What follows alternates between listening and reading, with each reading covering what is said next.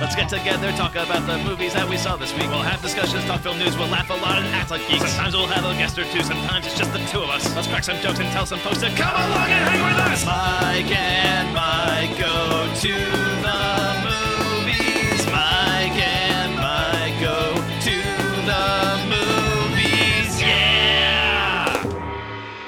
You have chosen wisely. Y'all want to hear a podcast about why me and this bitch here fell out? It's kind of long but full of suspense. It's Mike and Mike Go to the Movies. I'm Mike Smith, and joining me as always is a man who has taken up residence on Fear Street and is working to break the witch's curse. Mike DeCrucia. How you doing today, Mike? I'm doing great. I'm excited to talk about a few movies and then listen to you talk about many movies. Yeah, we're doing one of our loose kind of discussions episodes today, just talking about some of the stuff we've been watching recently. And for Mike D, that has been 3 movies that are kind of a TV show, but really they're movies. It's kind of it's a gray area, I think, for sure, right? Yeah, I mean, I guess if we're gonna do that, I would call it a trilogy of movies, personally. Yes, yeah. I mean, it is a trilogy of movies, but like the release model is like something that could only really happen like today. You know, it's something it's a very like new, unique thing. And we will talk about that as well. Of course, those are the 3 Fear Street movies that happened on Netflix. I've only watched the first 2 of those, by the way. So we will get into those pretty soon. And then you have one other movie to talk about. And then I have like 10 recent releases that I have not gotten to talk about on the podcast yet. So I'm going to try to run those down relatively quickly, but we'll see what happens. There's no rules. It's an off-mic episode. Exactly. This is a loose bonus episode discussions thing where we kind of just talk about whatever we've been doing. What have you been doing, Mike? What's been going on in your life? Well, so July is apparently wedding month. I had one earlier around the 4th of July, which we talked about with my cousin, and then I had one this past weekend for my friends from college, and I was a groomsman, along with producer Colin was there, so it was a fun time. Just got to hang out with him 2 weeks ago, and then hang out with him again this weekend, so that's been exciting to get to hang out with people, because COVID, haven't gotten to do that. Everybody had to be vaxxed to be at the wedding. So that was very exciting, kind of get to be half indoor, half outdoor a little bit kind of thing. So you get to a little loose with the mask, a little more relaxed because like I said, everybody had to be vaccinated. So it was a big fun party time, which is, I guess, the first time I've done that in a year and a half. So definitely a little nerve wracking at some point. And I don't know, maybe I feel a little froggy still in the voice. I don't know how I sound to people, but I feel a little bit. So it's like, am I old? I think is what I'm getting at here, where we partied on Saturday. I'm still feeling a little sluggish, unless it's maybe like the first time I was around a big group of people and I just immediately got sick, which would be awful. I don't think that's what happened. Yeah. But you also haven't partied in like a year and a half, you got to build your tolerance back up a little bit, Yeah. I am not in prime drinking shape anymore. So we partied Thursday night was the rehearsal dinner, so we got drunk at that, and then Friday we got drunk at the hotel, and then Saturday we got drunk at the wedding. So what a late night it is right now, is what I'm saying, Mike. Maybe let's do the fast version. Yeah, I apologize for that. I went back to my first real big live music since COVID really happened. I did talk about my experience accidentally seeing a band called Lavender Country a while back. That was like 2 months ago at this point. But that was like a show in like the back of a winery. So it was like a couple hundred people kind of in there, which was a lot of fun. But this was like a full on like sold out amphitheater show for Trampled by Turtles, the jam band, which you're a big fan of, right, Mike? Yeah, I haven't really listened to them in a while, but yeah, I saw them at Mountain Jam, and they're like a bluegrass kind of thing. Kind of like a bluegrassy thing. They played some covers in there too. They threw in like a Warren Zevon song and all that kind of stuff. So they're really fun live, like really cool. And it was just like that, like kind of looking around the amphitheater. I was like, this is easily the most people I have been around in a very long time. Yeah. So it's kind of a surreal feeling at first, but kind of ingratiating myself kind of back into the world, have some more concerts coming up in August. There's a lot of stuff coming to Missoula pretty soon, which I am excited about. And like you, spent the weekend drinking this past weekend. Went into my girlfriend's family's ranch, and they kind of had like a family reunion thing going on over there, which at my family reunions, whenever my family gets together, it's always like a lot of drinking. And I've come to learn that there's like less drinking at their things. Then what's the point? That's what I'm saying. So I was drinking, and like other people were, but like I was like, oh man, I'm on like beer number 6. What are you on? I'm like 3. It's like, oh geez, maybe I should slow down. Hey. Yeah, but anyway, today we're talking about motion pictures, the movies. Exactly. The movies. And we're going to be discussing what we've been watching recently. So I think I'll start off with mine first, and then we'll go into some Mike's and then mine and back and forth and so on and so forth. But first, got to tell you that all the theme songs you're going to hear this episode were created by Kyle Cullen, who you can reach for your own theme songs at kylespodcastthemes@gmail.com. Our logo was designed by Jacob Honeycutt, or at Jacob Honey on Twitter. Our social media is done by Danielle Clark. You can follow her podcast, No More Late Fees. And if you ever want to contact us from something we did on the show, you can tweet at us at Mike and Mike Pod. So now, let's get into some discussions. Watch this. These are my discussions. Just when I thought I said all I could say, my buddy and I talk about movies we see. These are my discussions. There is so much to see, you and me. So we're gonna talk about movies for our discussions. All right, it's time to get into some discussions from Mike and Mike Go to the Movies, and I'll go first since I have a lot more stuff to get into Seems for the reasonable. podcast. So here we go. First, want to talk about a new comedy horror movie that came out a few weeks ago. Actually, was on the cover of Fangoria magazine recently too. Directed by Josh Rubin, who is the director of a movie that Mike really loved called Scare Me. I have not seen that yet. But this movie is called Werewolves Within. And I had a really fun time with this movie. This is starring Sam Richardson, Milana Vaintrub, and a solid cast of kind of supporting comedic people who've just kind of been around, like Cheyenne Jackson, who's on 30 Rock back in the day, and Michaela Watkins, and all that kind of stuff. And basically, it's a murder mystery if the mystery was not murder, and instead, who in this town is a werewolf? It's like Clue meets werewolf kind of thing. Yeah. Based off the game Werewolf. Well, Yeah. I mean, the video game Werewolves Within, which is was based gonna off say. the board game Werewolf, which is Yes. also Mafia. Yes, which I have played the game Werewolf, and it is a lot of fun. That's a good game to play with a party and a group. And Werewolves Within, I think, actually does capture the spirit of that board game pretty well. Just like Wow. that kind of idea of like well drawn out, fleshed out characters, and it's a very sharp, funny script. Like it did really keep me guessing. It's a good whodunit because I was like genuinely confused on who the werewolf was going to be for the entirety of its runtime until it's finally revealed. And that was a pretty fun reveal. And yeah, it is based on the video game Werewolves Within, which I had never heard of before this movie came out. I guess it's like a PlayStation VR game. Yeah. And like I happened to cross it at GameStop like not too long ago. Like I was kind of perusing GameStop while at the mall waiting for my girlfriend to do something else.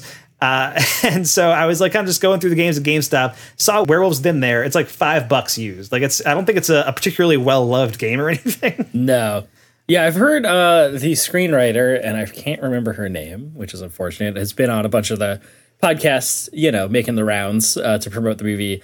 And she was talking about the developer Ubisoft who made the game, and which is unfortunate because Ubisoft is not a good thing, not a good company. We don't need to get into games discourse, but anyway, Fair enough. I basically don't know anything about what you're talking about as far as Ubisoft goes. So, but we don't have to get into it right now. That's not the point. Yeah, but the point was that they had a some kind of fellowship for writers. I don't remember exactly the details of it, but they gave her access to just all of their catalog, like their full IP catalog, and they were like, pick whatever one you want. And she picked Werewolves Within to get that kind of structure where you can kind of talk about something else, because it is just the kind of loose, doesn't have much of a narrative story to it. Yes. It's just kind of figuring out who the werewolf is, and that you can kind of put a story into that however you want, which is pretty interesting. Yeah, and I'm sure Ubisoft was like, "Are you sure you don't want to do Assassin's Creed? Like, are you sure? You sure? We already tried it once. Come on. Yes. Are you sure? You're like, come on, Rayman Raving Rabbids is coming back. I mean, there's potential for Rabbids to be the next Minions. Like that's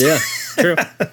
And to their credit, they let her do it, I guess. Yeah, exactly. So Werewolves Within, I really, really enjoyed this movie. I think it's very funny. The horror stuff works pretty well. Milana Vaintrub, incredible in this movie. I was like watching this movie, and she's somebody who I've kind of like been a fan of. Like she's mostly well known for playing Lily in the AT&T commercials. She's been in those commercials for years now. I think she like stopped doing them and then like recently started doing them again. So she's like see her in like Twitter ads and stuff all the time now. But like she was also always pretty good in those commercials. But like she's been a comedic actress for a long time. She was in a TV show called Other Space, which was on Yahoo Screen. This was like around the same time Community season 6 was happening. Right. And so Other Space only lasted one season because Yahoo Screen was destroyed by Community.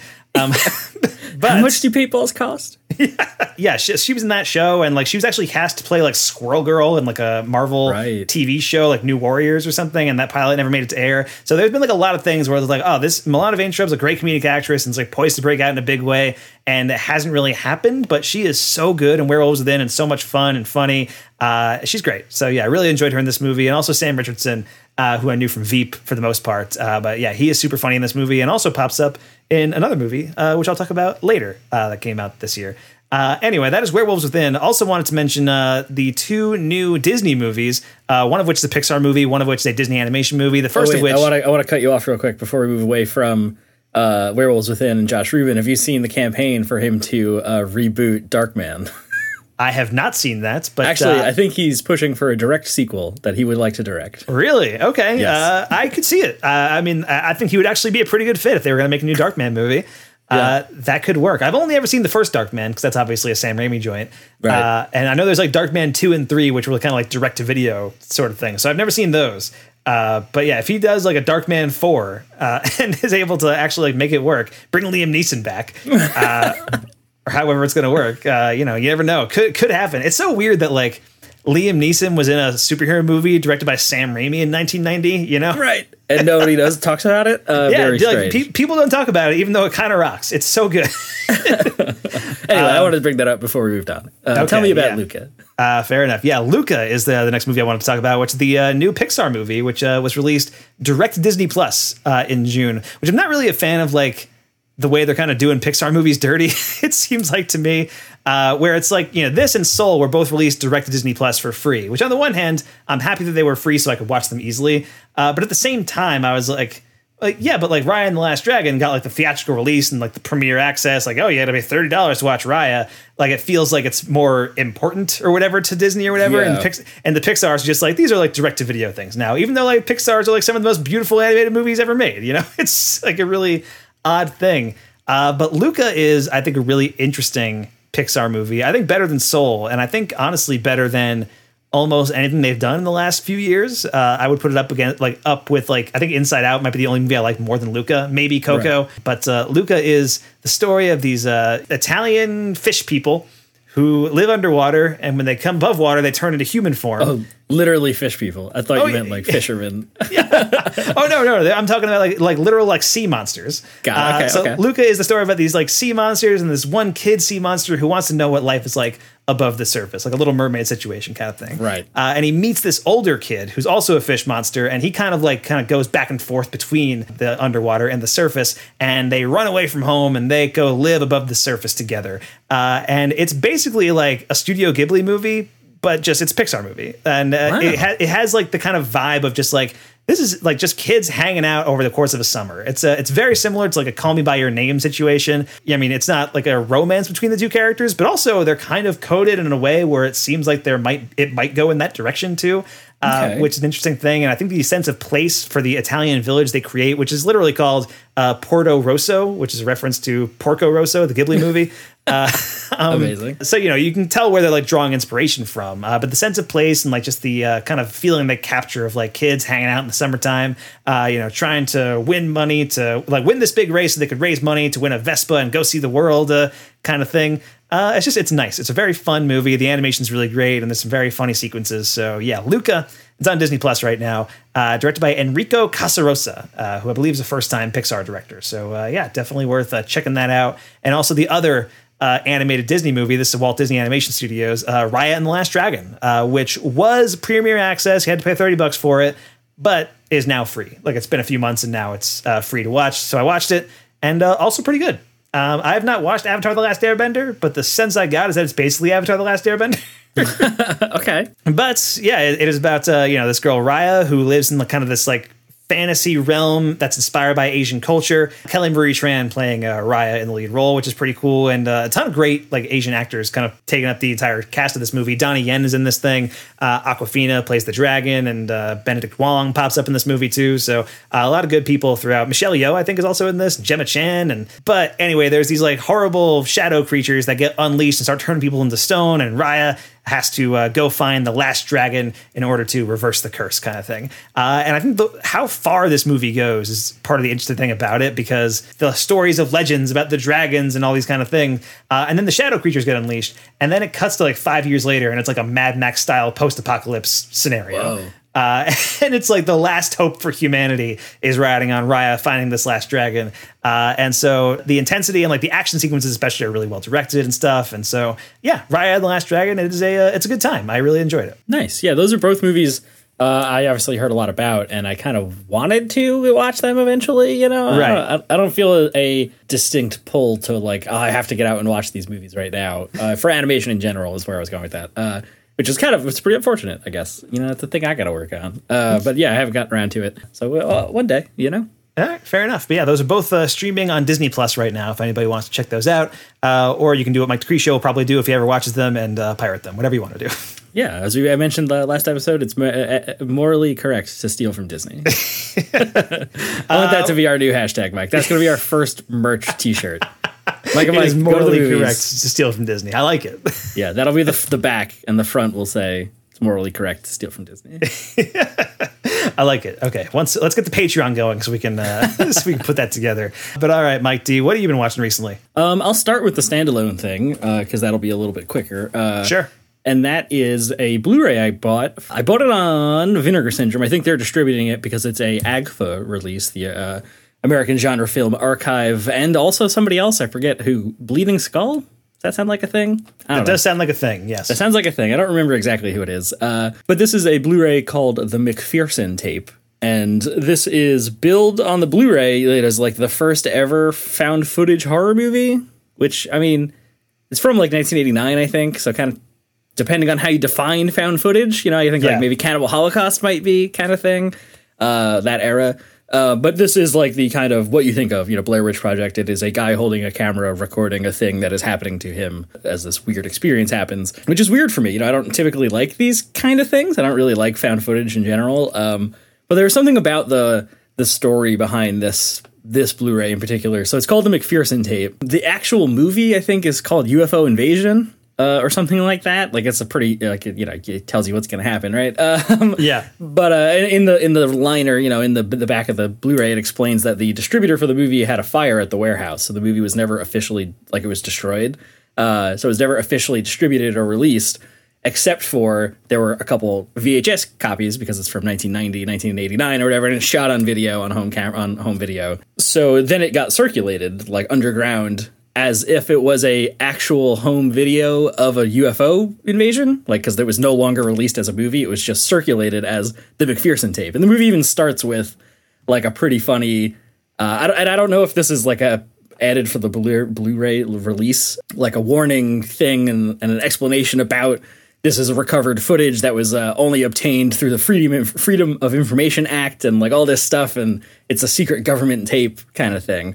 And it's an hour long. So that too, it's, you know, 62 minutes or something like that. And it's just this guy recording his niece's birthday party, weird flashing lights outside the house. And they live in rural Pennsylvania, I think. They mention where they are. Weird flashing lights out in the woods. And the brothers go out to investigate, you know, the dad and uncle go out to investigate. And it's just like a gray man, like, you know, the tall gray man. Alien guys come walking out of a little spaceship and they're like, oh shit. And they run back to the house. And then it's just, you know, the tension of what's outside, what's in the window, what was that light? The lights go out. What's happening? The phones are dead, you know, that kind of stuff. But it's really interesting because it is just 62 minutes, amateur, literally shot on video. And it looks like that. And the performances are all really genuine and interesting. Like, I don't like it's this child who I forget. I think it's her 5th birthday or something in the movie, and like she's crushing it, and grandma's crushing it. Like everybody's doing, you know, feeling like what I would feel like would be normal responses is like panic. People start to panic, and you have to. Yeah, I don't know. It was cool. So yeah, that's the McPherson Tape. I don't think it's like particularly scary. There's a couple moments, you know, with they kind of use the found footage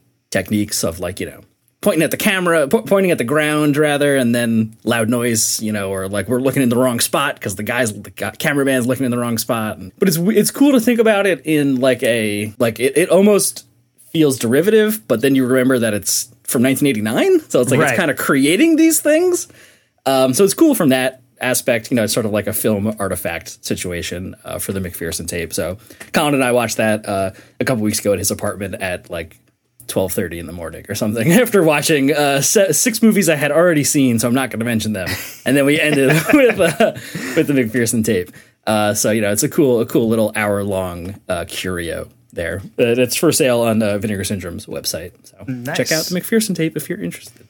The McPherson tape. All right. I was also just thinking about how hard Disney would slam us with a lawsuit if we started selling T-shirts that said it is morally correct to steal from Disney.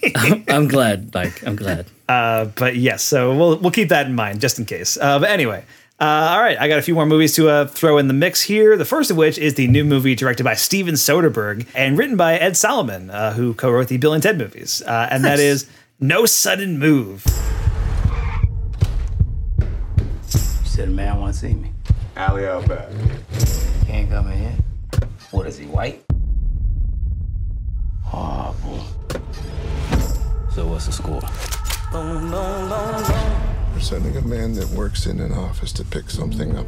You are part of a babysitting team watching his family while he does it. Good morning. Everything is normal, except... What do you want? Is that something you'd say? Normal Monday? I'm gonna shoot you right now. Can I go home now? Wait at the house after. What do you mean after? Right off of your What is going on? on, big guy? Yeah, what are we doing? We're following instructions. Are you helping me or are you not helping me? No. Thank you. Set up, man. God called me, offering me $10,000 to turn you in. 15 for the white guy. Think you're the only one that can make a move? I can make a move, too. Have the keys. I like to listen to the radio. Which is available on HBO Max. And Mike, you should watch this movie immediately. I think you would love it. Yes, 100% agree. Everything I've seen about it. Ed Solomon was also on The Movies That Made Me, Joe Dante's podcast recently. Yeah. And I was like, God, what am I doing? Why am I not watching this right now? And then I completely forgot about it. So I'm glad you mentioned it. Yes, this is a very cool heist crime thriller with an incredible cast. Don Cheadle, Benicio del Toro, David Harbour's in this. Amy Seimetz plays David Harbour's wife. Brendan fucking Fraser is in No Sudden Move, which is, my reaction after the movie was like, Brendan Fraser, welcome back. Like, I was just so excited to see Brendan Fraser in a movie, Yeah, isn't Bill Duke also in it or something? Yeah, Bill Duke is in it very briefly. Yes, yeah, Bill Duke is there, and there are a bunch of other. Kieran Culkin is also in there. Igby himself. He's seen better days. I've seen better days. Bringing in recurring jokes from the other podcast. It's perfect. That's the Mike and Mike guarantee. We will reference a thing that is not from this show. We're like the Marvel Cinematic Universe. To really understand the full story, you got to listen to both podcasts. You got to watch the Disney Plus show. We immediately sold out. That'll be the other t-shirt. We immediately sold out. You got to watch the Disney Plus show. But this is a very cool kind of hard-boiled crime thriller. It takes place in 1950s Detroit. Don Cheadle is this guy who just got out of jail, and he gets roped into this big job. And he's not really sure what the job is going to be, but it starts with a home invasion with him and Benicio del Toro kind of holding up David Harbour's family. They get kind of roped into this larger conspiracy surrounding the auto industry and catalytic converters and the invention of those. And it's like very in the similar. Other guys? Or the Nice Guys? Yes, it's very similar to what happens in The Nice Guys. And honestly, I think these two movies would make a great double feature. Like The Nice Guys is more overtly comedic than No Sudden Move is, but No Sudden Move is also like pretty funny in moments too. So yeah, this is just a really good, like, fun crime thriller. I think this is my favorite Soderbergh movie in a couple of years. And I'm a fan of Soderbergh, and I've been kind of into his, recent phase of like, let's shoot everything on an iPhone and see what happens. Yeah. And that has resulted in some good movies, I think. I really like High Flying Bird. I really like Unsane. I thought was very cool. But then there was also movies like The Laundromat. I was not a fan of that movie. Let Them All Talk, I thought was okay. But this one, No Sudden Move, I think is probably my favorite since Logan Lucky, which was the last, I think that was the last movie he made in like a full-on studio budget kind of deal. Remember when he retired? Yes, he retired for like 2 years, and in his retirement, he also directed every episode of a TV show, wrote a novel that he released through Twitter. Right? Oh my god! Yeah, re-edited a bunch of movies. He like did his own edit of Raiders of the Lost Ark in black and white and all that kind of stuff. Yeah, he was busy during his retirement, at least. But of course, he's back and still back to making 10 movies a year. And this is his movie this year. I don't know if he has anything else coming out this year, actually. So this might be the only one for 2021. But yeah, No Sudden Move. It's on HBO Max right now. It's a really fun crime thriller. Incredible cast, great direction, looks great. It's just really good. So No Sudden Move. I'm throwing it out there. Yeah, I might watch this depending on how late we record. I might watch this tonight. If you have 2 hours to spare, you should definitely do it because it is really excellent. Also want to mention a new documentary which premiered at the Sundance Film Festival this past year. And I was hearing about it then, and I was interested in it because it was directed by Rodney Asher, who was the director of Room 237. Which that was the documentary about The Shining and all the kind of various conspiracy theories people have about different interpretations of The Shining and all that kind of stuff. And I was expecting something similar for a different movie when I heard the title of this movie. And there is elements of that in this, but this movie is called A Glitch in the Matrix. And so, of course, because of The Shining movie, I was like, oh, this is like a Matrix movie where he's going to talk about all the different interpretations of the Matrix and how people kind of impose a trans narrative onto it and all that kind of stuff. That was sort of what I was expecting. Right. And then I actually heard what the movie was about, and I was like, okay, that also makes sense. But A Glitch in the Matrix is not about the movie The Matrix, although it does come up in this movie. It's about the idea of simulation theory and whether the world we're living in is actually a simulation or not, which, of course, is also the plot of the movie The Matrix, and how that theory was popularized in larger mainstream culture by The Matrix, and how that theory has impacted pop culture and impacted the world over the course of the last 30 years. And it's a pretty fascinating documentary. I'm not sure it swayed me one way or the other, whether it's to me, it's just an interesting thing to think about, but not necessarily something I want to go full in on because that seems crazy.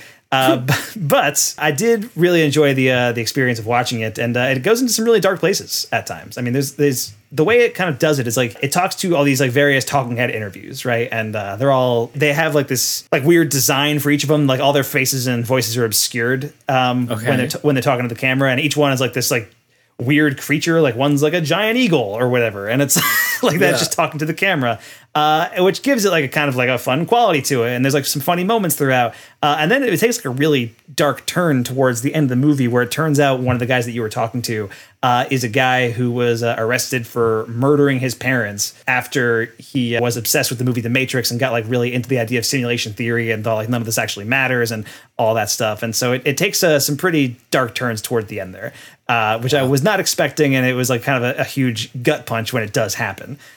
So yeah, be aware of that before you watch the movie. But A Glitch in the Matrix, I think, is a really interesting documentary. I don't think it's quite as good as Room 237. I think that's just a really fun look at The Shining and sort of a celebration of all the insane conspiracies that kind of go along with it. And A Glitch in the Matrix, I think, is a little bit uneven, but I think it does ultimately fulfill. It doesn't come down with an answer one way or the other, but it is just presenting the idea, sort of. Okay, that's pretty cool. I know that there was a subreddit that was called Glitch in the Matrix that was all stories and stuff of people experiencing, one day suddenly there was a door I don't ever remember being in my house, and shit like that. So that's kind of interesting. I wonder if any of that is in the movie. Yes, and there is a lot of that in the movie too. There's the Mandela effect. Something you remember something differently than it actually happened, and you're questioning the reality and all that stuff, which I think happens to everybody at some point. I remember there was one day I was walking through my house when I was 10 or 11 years old, and I was like, hey, when did we get that painting? This painting that's hanging over the couch. And this painting of some flowers. And my mom's like, we've always had that painting. What are you talking about? Yeah. And I think I chalked that up to me being a dumb kid, But what if it wasn't ever there? Who knows? What if the simulation changed? All that kind of stuff. But yeah, so Glitch in the Matrix is available on Hulu right now, if anybody wants to check it out there. And then also wanted to really highly recommend a new documentary / concert film called Summer of Soul, or How the Revolution Could Not Be Televised. And this is directed by Questlove of The Roots. And this is a documentary about the Harlem Cultural Festival, which took place in 1969, same summer as Woodstock. And I had no idea that this happened. Never heard of it. One of those things, this, you watch this documentary, thousands and thousands of people are descending upon Harlem. And this wasn't just a 3-day festival. This was for 6 weeks. 6 straight weeks, they would have these concerts happening in Harlem with all these incredible artists, Gladys Knight and the Pips and Stevie Wonder and all these incredible names. And all that footage was just lost to the sands of time. Basically, according to the documentary, which I think is only partially true, but they did film everything. They filmed all the concerts and everything like that, and they wanted to shop it around as a movie like they did with Woodstock. Like they did with the Woodstock documentary, which became like an iconic piece of like late 60s culture. And Summer of Soul could have done that like for the black community, theoretically, like in that time. And instead, nobody wanted to sell it. Like no studio was like, we can't market this because it's all black artists or whatever. Right. And so according to the documentary, all this footage just like sat in a guy's basement for 50 years. Until it was like recently rediscovered, and Questlove kind of made it his passion project to put it all together and assemble it. And so it's part concert film, but also kind of part historical document about the festival, what it represented, its place in history. Like this was happening in 1969, the same summer as the moon landing was happening. And you can see like the actual resentment of the moon landing for a lot of people who are at the festival. Like, these kind of people living in poor neighborhoods who are kind of considering like, well, like why is all this money being spent, trying to send somebody to the moon when there are so many problems down here and all that kind of stuff. Like people who are living in poverty and all that sort of thing, right? With something that we've outgrown as a society. Yeah. Irrelevant conversation never has to happen again. And so Summer of Soul really kind of dives into that, and some people kind of reflecting back on it. Lin-Manuel Miranda shows up for some reason. He's in there.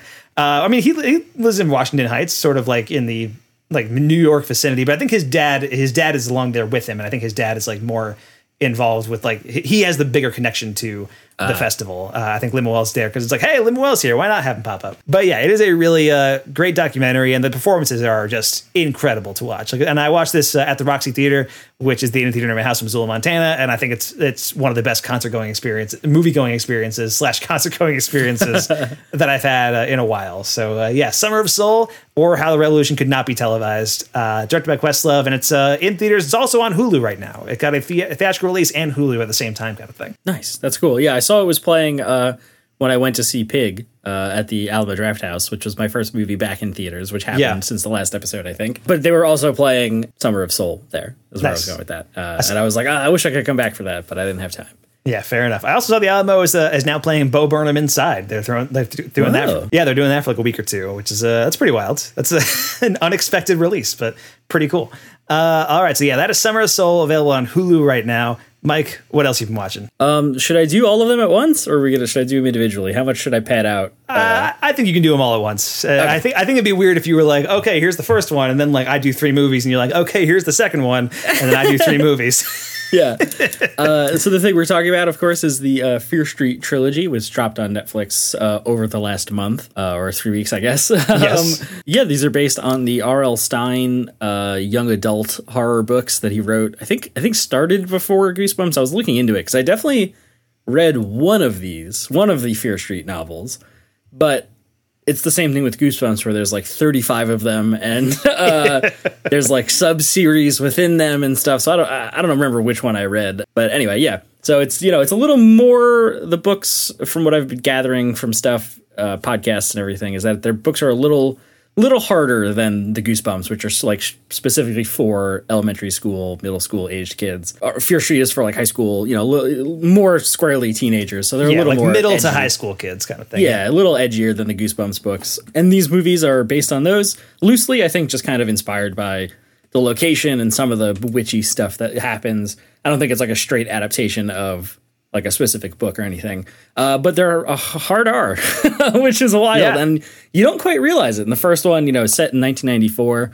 And this is my favorite thing. It's 1994. The second one is 78. And then the third one is 1666. So you kind of get 3 subgenres of horror throughout them. You kind of get like your Scream, I Know What You Did Last Summer, 90s edgy kind of thing. And then you get your, Friday the 13th summer camp slasher.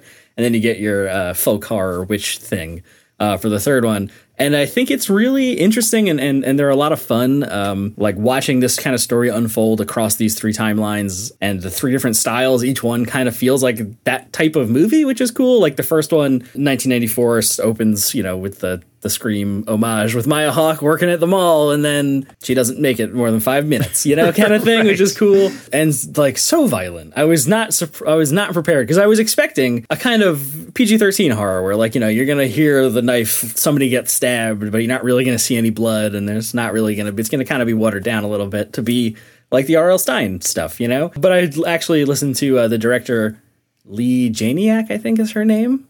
Right, who directed all three of them. Yes, directed all three of them, was just on Mick Garris's podcast, Postmortem. And she was talking about, people who might have been in high school or middle school when those books started coming out in the early 90s would be adults now, obviously, like she is. And also, when you're reading those books at 14, 15, they feel like really transgressive and subversive and violent and dirty.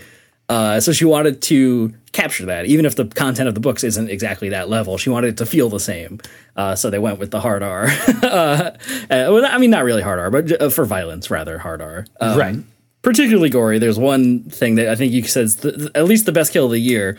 I remember in your tweet involving a bread slicer. Yes, that's in the first one.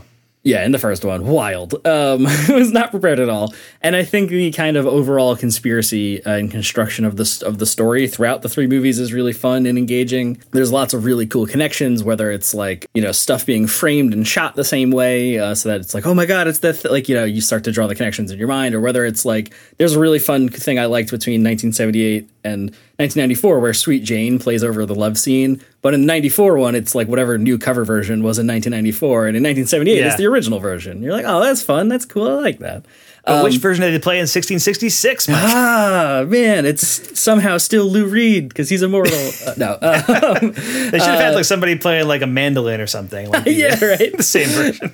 That would be amazing. So there's a lot of fun connections, and I think the kind of me and my friends watched a few of them. I watched the two of them with Colin. There's a lot of fun moments where you're like, oh my God, wait, is that the guy from the thing that they talked about in the last movie? Like, as stuff starts to fall into place. I had a lot of fun with that. And I really enjoyed the week-to-week release model of the TV show, quote-unquote, movie. And yeah, I think, if I'm remembering correctly from the Postmortem episode, that was planned. Well, not that was planned, but to do three movies, they filmed them all straight in a row, like 100-something days. And that was planned before Netflix specifically got involved. So it was like they were planning to do something along these lines somewhere, which is pretty cool. Right. And so they knew it was going to be a streaming thing, first and foremost.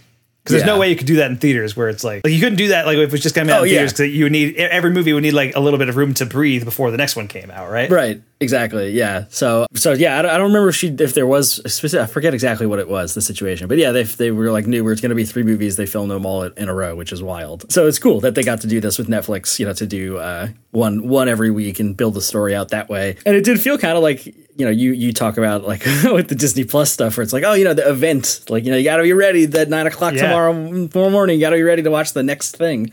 And I sort of felt that with these a little bit, even though, they're kind of dumb horror movies, but it was fun times with Fear Street. And you said you've only watched the first two, right? I've watched the first two. We've been meaning to watch the third one, but we just genuinely haven't had the time to do it. It's been a busy couple of weeks.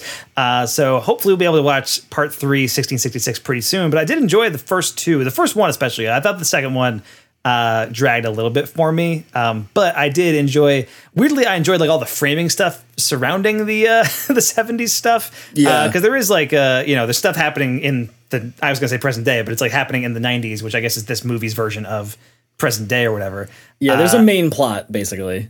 Yeah, that kind of follows through all three movies. And so I assume there's more of that in the third one as well, even though the bulk of it will probably be 1666. But yeah, I enjoyed the first one quite a bit. I thought it was a very fun, riff on the Scream genre. I recognized Maya Hawke pretty quickly. I didn't recognize her quite at first, but I was like, is that I was like in the back of my mind, I was like, is that Maya Hawke? Because it's been like a while since I watched Stranger Things, so I'm like just trying to think about it. But like the entire time I was like, this actress is really good. Is this Maya Hawke? Like I was like, she was really good in that like one scene that she's in, and I was just thinking to myself like, she is incredible and like out acting everyone else in the movie. Yeah. There was a little bit. I can't remember the timing of it. Whether it was the Tarantino thing where he was like, well, if I ever make a part 3 of Kill Bill, like the bride's daughter has got to be Maya Hawke, right? So like she was kind of like in the film Twitter zeitgeist right away, and then I think 94 came out, so I was like, I can't remember the exact timing of that, but she had a little resurgence, is what I'm saying. Yeah, I feel like she could like break out in a big way in a couple of years. She was like easily the best part of Stranger Things season 3, whenever that was, like 8 years ago or whatever. It feels like it was so long ago. It was like 2018 or something. But I know they're filming season 4. I assume she's still part of it. So we'll get more Maya Hawke then. But anyway. the Fear Street movies, I've enjoyed the first two, and like I'm invested enough where even if like part 2 didn't work as much for me, I still got to see how it ends now. I'm 2/3 of the way through. I got to watch part 3. Yeah, that's the thing, the kind of thread that runs between all the movies and kind of uncovering the mystery of what happened in 1666 to make 1994 be the way it is, kind of thing, is a really fun ride, and there's lots of good twists and turns and stuff. And there's a moment in like towards the middle-ish, a little past the middle of 1666 where like a title card popped up. And me and my friends were all like, "What?" Like we lost our minds. The delayed title sequence. No, it's not the delayed title sequence of 66. Oh, geez. But like something else happened, and we were like, "What?" And then we realized what was going on, and we were like, "Oh, okay, all right, never mind." Which is pretty fun. When you get to watch it, I want to talk about it because it was a funny moment for at least for us, where we were like, "What?" Like minds blown. Okay. Yeah, and then it's fun. I hope this kind of thing gets to happen a little bit more often. Like this kind of, sort of for teenagers, but adult version of that. And then Lee Janiak talked about that, like, it's on Netflix. So like, any 15-year-old is going to hit play. Teens are going to watch it. Yeah. Teens are going to watch it. What's the difference? That's sort of an interesting thing because it's an R-rated movie that is actually like squarely aimed at teenagers, but it's not like dealing with theatrical restrictions where like in theaters, you got to be with your parents in order to go see an R-rated movie until you're 17, unless you're sneaking into the movie somehow, which is what I did like from ages 15 through 16, which is bad for the movie because then they're not making any money. Or I would always like buy tickets to like a different movie that was rated like PG, PG-13 or whatever, and then sneak into the R-rated movie. And I would try to make it a movie that I liked. So I was like at least supporting a movie that I enjoyed. Yeah, but I always felt bad. I always felt bad that like, oh, the movie that I'm like going to see, I'm not actually like supporting this movie that like I wanted to go see. I think I snuck into a Hot Tub Time Machine, and I ended up buying tickets like How to Train Your Dragon and sneaking in or something like that. So it's like, at least I'm supporting a good movie because I was like between that and Alice in Wonderland. I was like, I don't want to give that movie any more money, so I got to go see Hot Tub Time Machine though. So what can I do? Yeah, we definitely used to wait outside the theater and be like, "Hey, could you buy us a ticket?" Like whatever movie you're going to, like, tell you're my uncle or whatever, kind of thing. So at least we did that, I guess. Yeah, I would. My strategy was always like, because the way the position of like the person at my theater was, like the ticket taker, it was like right by the bathroom. So I would like kind of angle it where like it looked like I was walking towards the bathroom, and I would kind of go towards the bathroom for a bit, kind of peek my head out, see that I was looking the other way, and then like if I just walked straight past him, he would just think I was some guy who left to go to the bathroom and then went back in. Right. It was I had a whole strategy, Mike. You had a plan. But the kids today, they have it too easy. They get Fear Street movies delivered straight to them via Netflix. Exactly. The point is that she knows, and they kind of, we're aware of the fact that anybody's going to be able to watch this on Netflix. So let's kind of walk that line. Let's have the moments where, we're having all the fun teen drama stuff with the relationships and all that and the love interest stuff. But then also, let's feed somebody through a bread slicer and go pretty hard on the practical gore for some of it, which is really cool. Yeah. My only one complaint, though, especially in 94, or one of my big complaints or whatever, the one I want to mention is just constant needle drops. Like to the point where some of them are needle drops into needle drops. Yes. And it's like, stop. What is happening? Like, especially the moment. We get it. It's 94. We have also heard music from 1994 before.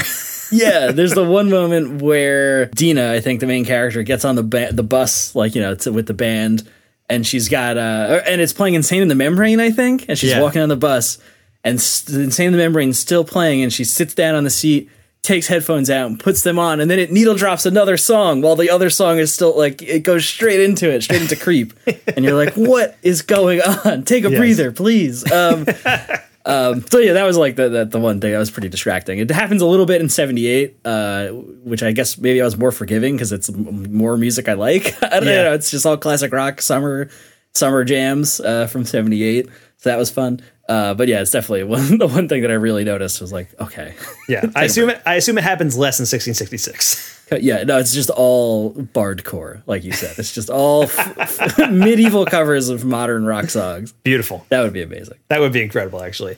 But all right, so that is the Fear Street trilogy, which is out on Netflix right now, the entire thing.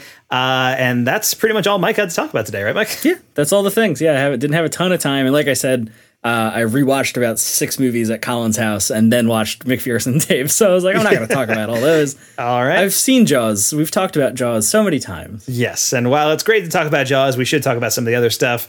And I have a few more movies I did want to get through. The first of which is actually one that Mike also watched, and that is The Tomorrow War, directed by Chris McKay, starring Chris Pratt, which is available on Amazon Prime right now. And this is a futuristic sci-fi blockbuster. Basically, in the present day, time travelers come back from the future to tell people that there's a war happening in the future, and they need to draft people to go into the Tomorrow War. It is embarrassing how much I like this movie.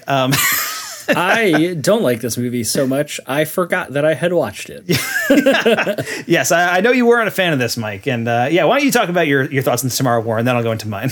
It's just so dumb. That's it. It's the stupidest movie. It's so convoluted. Why do they need to have the people be dead to send them to the future? Why not just come back and so they get the toxin? I'm going to spoil it. They get they solve the toxin right in the first half of the movie. The first 2 acts, right? They solve the toxin puzzle. They're the thing that can kill all the aliens, and he comes back to Chris Pratt's character comes back to the present day. Nobody gives a shit. Like, what? Like, you did it. We solved the thing. Mass produce the toxin. The movie is over. Roll credits. And no, there's another half hour. And it's like, stop. It's the same. They just take a breather, man. You know, like stop with the needle drops. Stop. The Tomorrow War doesn't have that. Right. But yeah, I don't know. I was fed up with this movie so quickly, and it's just every decision's bad, basically. I had the complete opposite reaction. I was expecting to have that reaction for the Tomorrow War. Like, based on what I was seeing online, I was like, okay, it seems pretty dumb. Seems like, I thought the premise was kind of cool, but seems kind of dumb. So whatever. And then I ended up having a day, like the weekend it came out, where I was able to just kind of hang out at the house and chill, and I was kind of on my own. So I was like, hey, I'll throw on the Tomorrow War. Let's see how this is. And I was like hooked from very early on in the movie and was just in it. It really reminded me of those. It is dumb. There's no question that this is a dumb movie, but it is dumb in the way that like a lot of the big bombastic blockbusters of the 90s were dumb. And that's a kind of dumb that I can really get behind as far as movies go. Like, it reminded me a lot of like Independence Day and that kind of thing. Yeah, I really enjoyed Chris Pratt in the lead. I think this kind of plays against his strengths a little bit as an actor, because I think he's somebody who is better when he's goofier. And I think this movie does have moments where he's a little bit goofier. And honestly, those feel like a little bit like added on in post or whatever. Like, whenever it goes into like a goofy like improv moment, it almost feels like jarring from the rest of the movie, which is odd. But I think Chris Pratt is like solid enough in the lead role. I think the ensemble cast around him is really fun. I think Sam Richardson, who I mentioned before in Werewolves Within, also incredible in the Tomorrow War. He's so much fun as like kind of the sidekick, almost like Jeff Goldblum character. Like the moment where they like show up in the future and the aliens are hunting them and they're in the stairwell, and Sam Richardson like looks up and like starts shooting the alien, and the alien starts chasing him, and he just goes, shit. And he's just shouting the word shit over and over again for like a full minute as he's running down the stairs. Yeah. Terrific. So good. And I thought the action was fairly well directed. I thought the concepts were really fun. This is directed by Chris McKay, who also directed the Lego Batman movie. This is his first live action feature. Wow. And so a lot of the like set pieces kind of reminded me of animation in some way, just in the ways that they moved and stuff. And I think the concept of just like Chris Pratt like teaming up with his daughter in the future was fun. I really enjoyed it. I thought it was a really fun, dumb concept that was executed well. J.K. Simmons also in this movie, and he's great. He's like the grizzled old man who's Chris Pratt's dad, which is fun. Yeah, I'm excited for J.K. Simmons to make that turn in his career. You've earned your chance to be the surprisingly gruff, angry old man. He's the Scott Glenn Vertical Limits of this movie. Absolutely. Yeah, that's fun. That part is fun. Just anytime he's there is good times. But then like they just blow the aliens up in the end. It's like, then why did we do the whole movie where we get the toxin up until now and then we don't use it? Well, they didn't know the aliens were there in the beginning of the movie. No, but I mean, when they come back in the back half of the movie, they go there to administer the toxins, but then that doesn't matter because they just blow the ship up. So they could have just blown the ship up anyway and not had the toxin plot. Which should be talking about? I mean, when they go to the aliens at the end, right after they've figured out where they are in the future, but they didn't know where that was. Like, they didn't know that those aliens were there at the beginning. Like, that's the whole thing, was that those aliens, because they thought the aliens came from outer space. They didn't realize they were like buried on Earth for hundreds, possibly thousands of years. I mean, Chris Pratt at the end, they go there with the toxin, and there's too many of them, so they just blow the ship up. And it works, which means they didn't need the toxin plot because they could have just figured out where it was and blown the ship up. Anyway, I'm glad you like the movie. That isn't incorrect. But I feel like the toxin does come into play in like the last Alien or something. Yeah, that's how they kill the queen, I think. Yeah. So it's still there for the queen. I think they needed it to kill the queen. That's the main thing. That's the point. Yeah, but anyway, The Tomorrow War, I thought it was fun. It's on Amazon Prime right now. It's better than Mike's giving it credit for. At least it was free, you know? It is also free, which is kind of a plus. I mean, to be fair, it seems like the majority opinion is more heavily backing your take on the movie. Yeah. I am easily the person that liked The Tomorrow War the most out of all the people that I know. Maybe on Earth, honestly. Maybe on Earth. I thought it was very fun. I think years from now, we're going to look back on The Tomorrow War and be like, you know what? That wasn't so bad. You know, it was the Speed Racer of 2021. Exactly. But yeah, so that's on Amazon Prime right now. Worth checking out. Also wanted to mention a new movie called Zola. Hey, last month I went dancing at this cute spot in Florida where my roommate's girl made like 5 G's a night. Because of my we just met yesterday and you already trying to take whole trips together? Be ready by 2. Hey, bitch! You want to hear a story about how me and this bitch fell out? It's kind of long, but it's full of suspense. You want to go somewhere with me? That's my face. Shut it so bad. Dear Heavenly Father, we are asking you a special prayer today. We asking you to send us niggas. Shut it so bad. Send us niggas with culture. Send us niggas with good credit. What brings y'all here? We making shmoney. Money, titties. From here on out, watch every move this bitch makes. Which is directed by Janissa Bravo and starring Taylor Page and Riley Keough.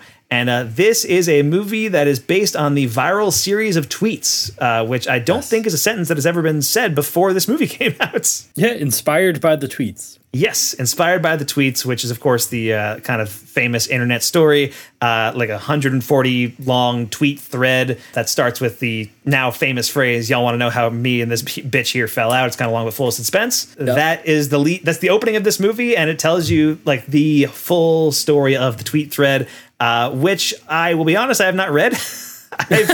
I've seen the first tweet a lot. Like I've seen that first tweet. Like it's an iconic internet image now, but I have not read the entire Zola story. So most of this was pretty fresh for me.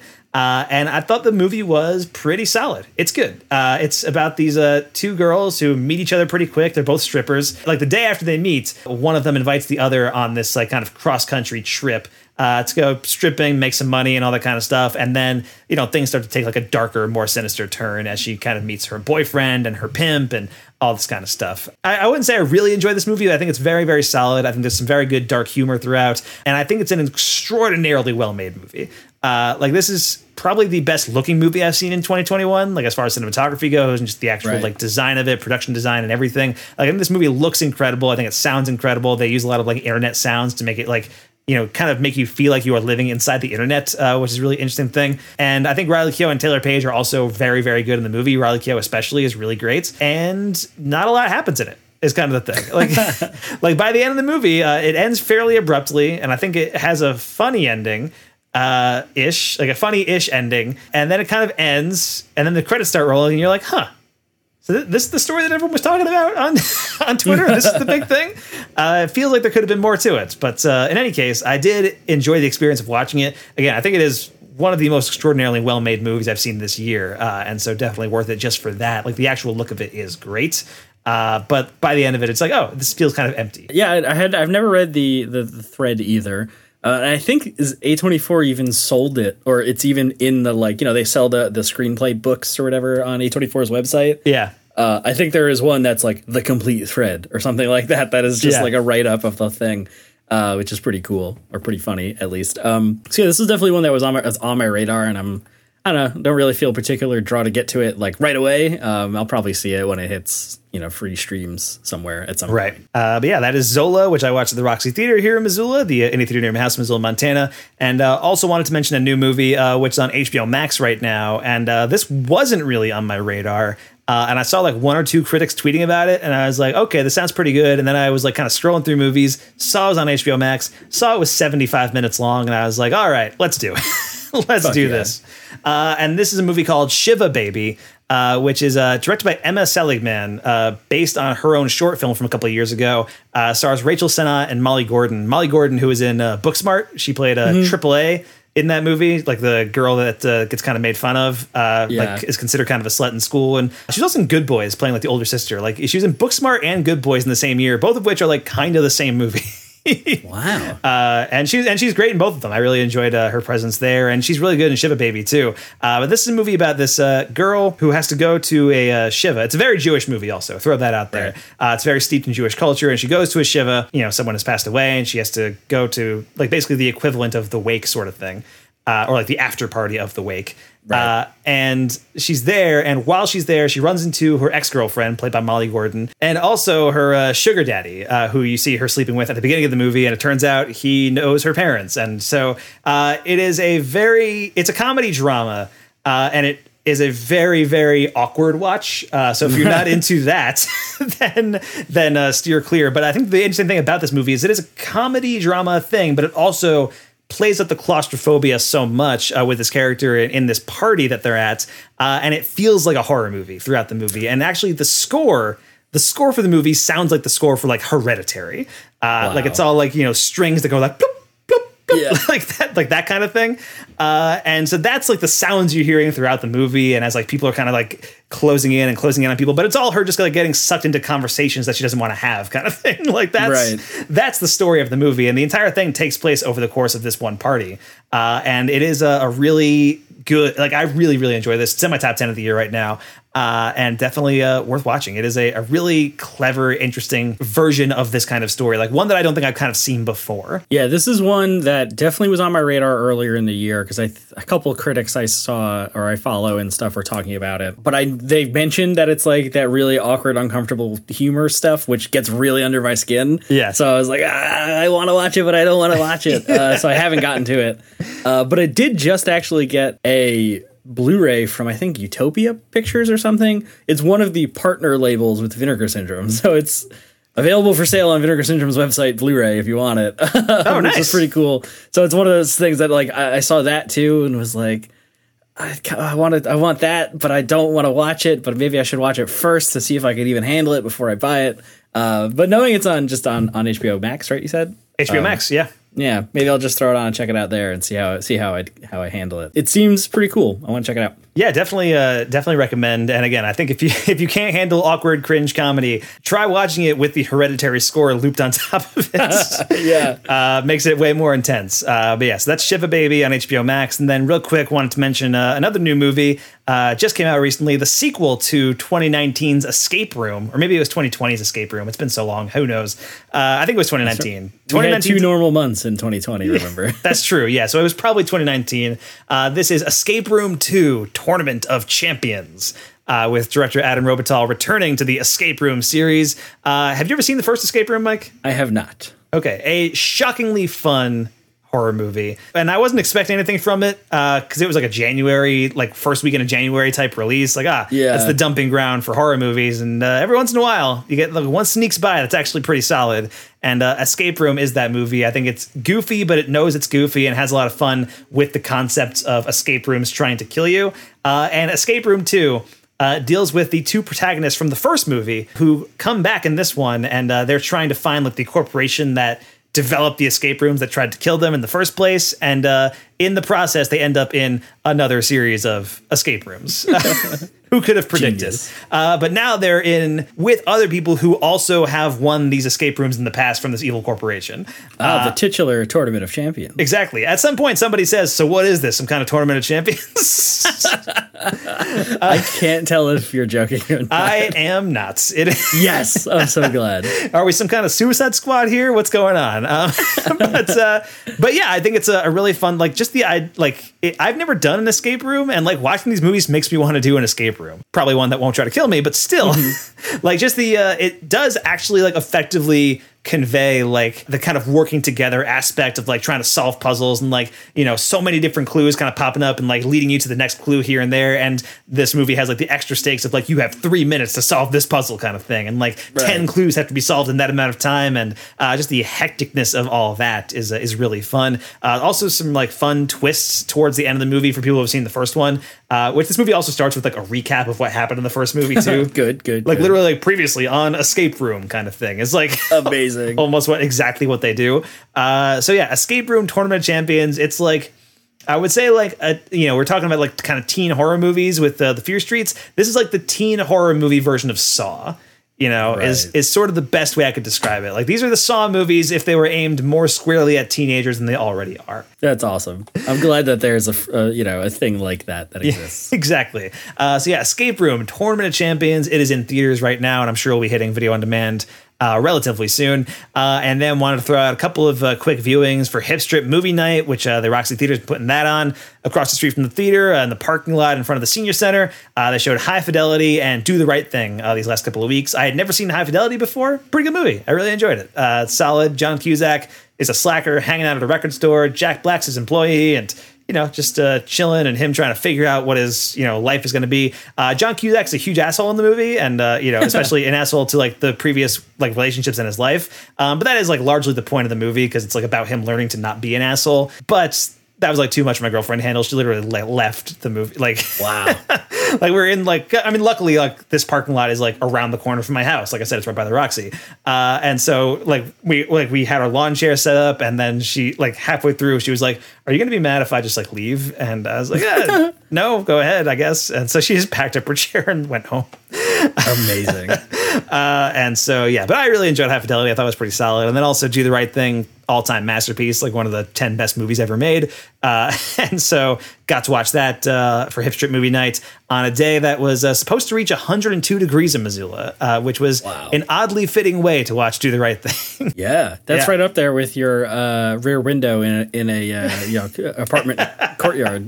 Yes, yeah, to watch Do the Right Thing in a parking lot, like on a summer night when it's 100 degrees outside, pretty solid. Definitely an immersive experience for sure.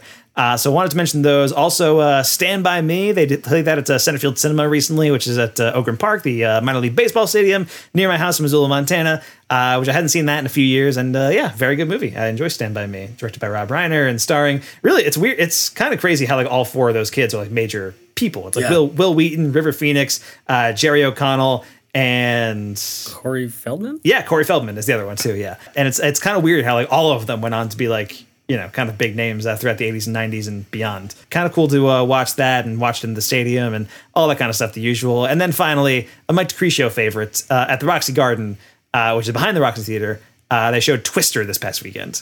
Hashtag debauchery. Yeah, hashtag debauchery. So, of course, I went to go see Twister again. The second time I've watched Twister in like 8 months or whatever it is. Yeah. But I really enjoyed watching Twister. And this time I feel like I appreciated it even more because it was with a solid crowd of like 30 people.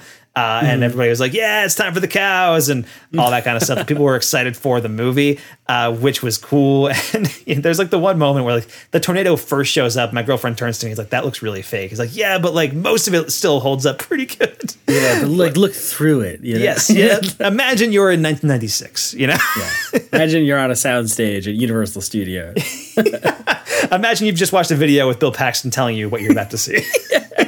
But yeah, so that is a Twister, played at the Roxy Garden, a Mike D babysitter movie, and got to rewatch that this past weekend. And that, I think, brings us to the end of our discussions, Mike. Yes, we did it. We covered all of your movies. We talked about Fear Street for a while, I think. Yeah, we did. Yeah. I mean, there were 3 movies to cover, so it was a longer conversation. But yes, so that is going to be it for this week's episode of the podcast. Mike, where can we find you online this week?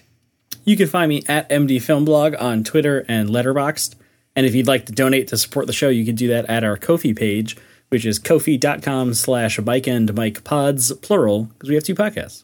Yes, indeed. I just realized I should have introduced you at the beginning of the podcast by saying, like, and joining me as always is a guy who's in it for money, not the science. Yeah, you should have. I should have. That was a mistake. File that away for the next time we talk about Twister. Yeah, so that was like roughly like 6 months from now. We'll throw that on again. And you can find me online at M Smith Film Blog on Twitter, Mike Smith Film and Letterboxd, Radio Mike Sandwich on Instagram. Thanks so much for listening to Mike and Mike Go to the Movies. Don't forget to rate and review the show on Apple Podcasts or any other podcast app. And if you want to contact us, you can tweet at us at Mike and Mike Pod on Twitter, and you can find the rest of our podcast on Rapture Press alongside all kinds of other podcasts about all kinds of comic books and movie news and all that good stuff. On the next episode, Charlie McCorn from the Roxy Theater, which is the indie theater near my house in Missoula, Montana. She's going to join us to talk the theater's upcoming Camp Horror Film Festival, which I am very excited about. Obviously, Mike, you won't be there because you're in New York. Yeah, that makes me sad. Yes, but they were talking about this, because this is kind of part of the Trash Talk series at the Roxy, where they show older exploitation, horror movie, B movie kind of things. And they were talking about doing this. They were planning it for 2020. And then, it didn't happen in 2020. So this is a long time coming. This is finally going to be happening at the end of August, and I am very excited about it. So we're going to be talking about Camp Horror Film Festival, and Charlie's going to make us watch Stuart Gordon's Castle Freak as well, doing a Guest Makes Mike Watch there too, which is a movie I've never seen. I don't think you've ever seen either, right, Mike?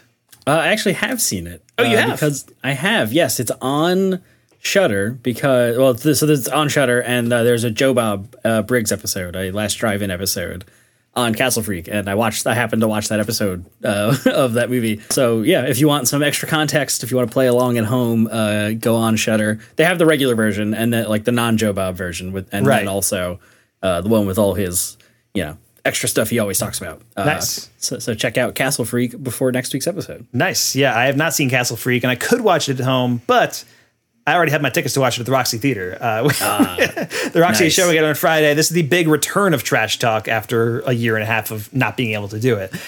So yeah, very excited to check that out finally. Castle Freak and the Camp Horror Film Festival next week. In the meantime, The Complete Works is talking Jeff Goldblum's cameo in the Mr. Show movie Run, Ronnie, Run. So that's coming out tomorrow as of this recording. As of this recording, we just recorded that one, but this episode will be out the day before the Goldblum episode. It's been a long day. Anyway, that is the end. You'll hear it soon. That's the moral of the story. Someday it will be in your podcast feed. And there is a movie that we could have been talking about during the discussions, but we figured we would save it for the next Goldblum episode, which won't be a Goldblum episode. It'll be a Cage episode, of course. We're talking about Pig. Hell yeah. Yes. Buckle up. Yeah, buckle up. Next week, Pig is on the menu. And that is the end of this week's episode of Mike and Mike Go to the Movies. We'll see you on the other side.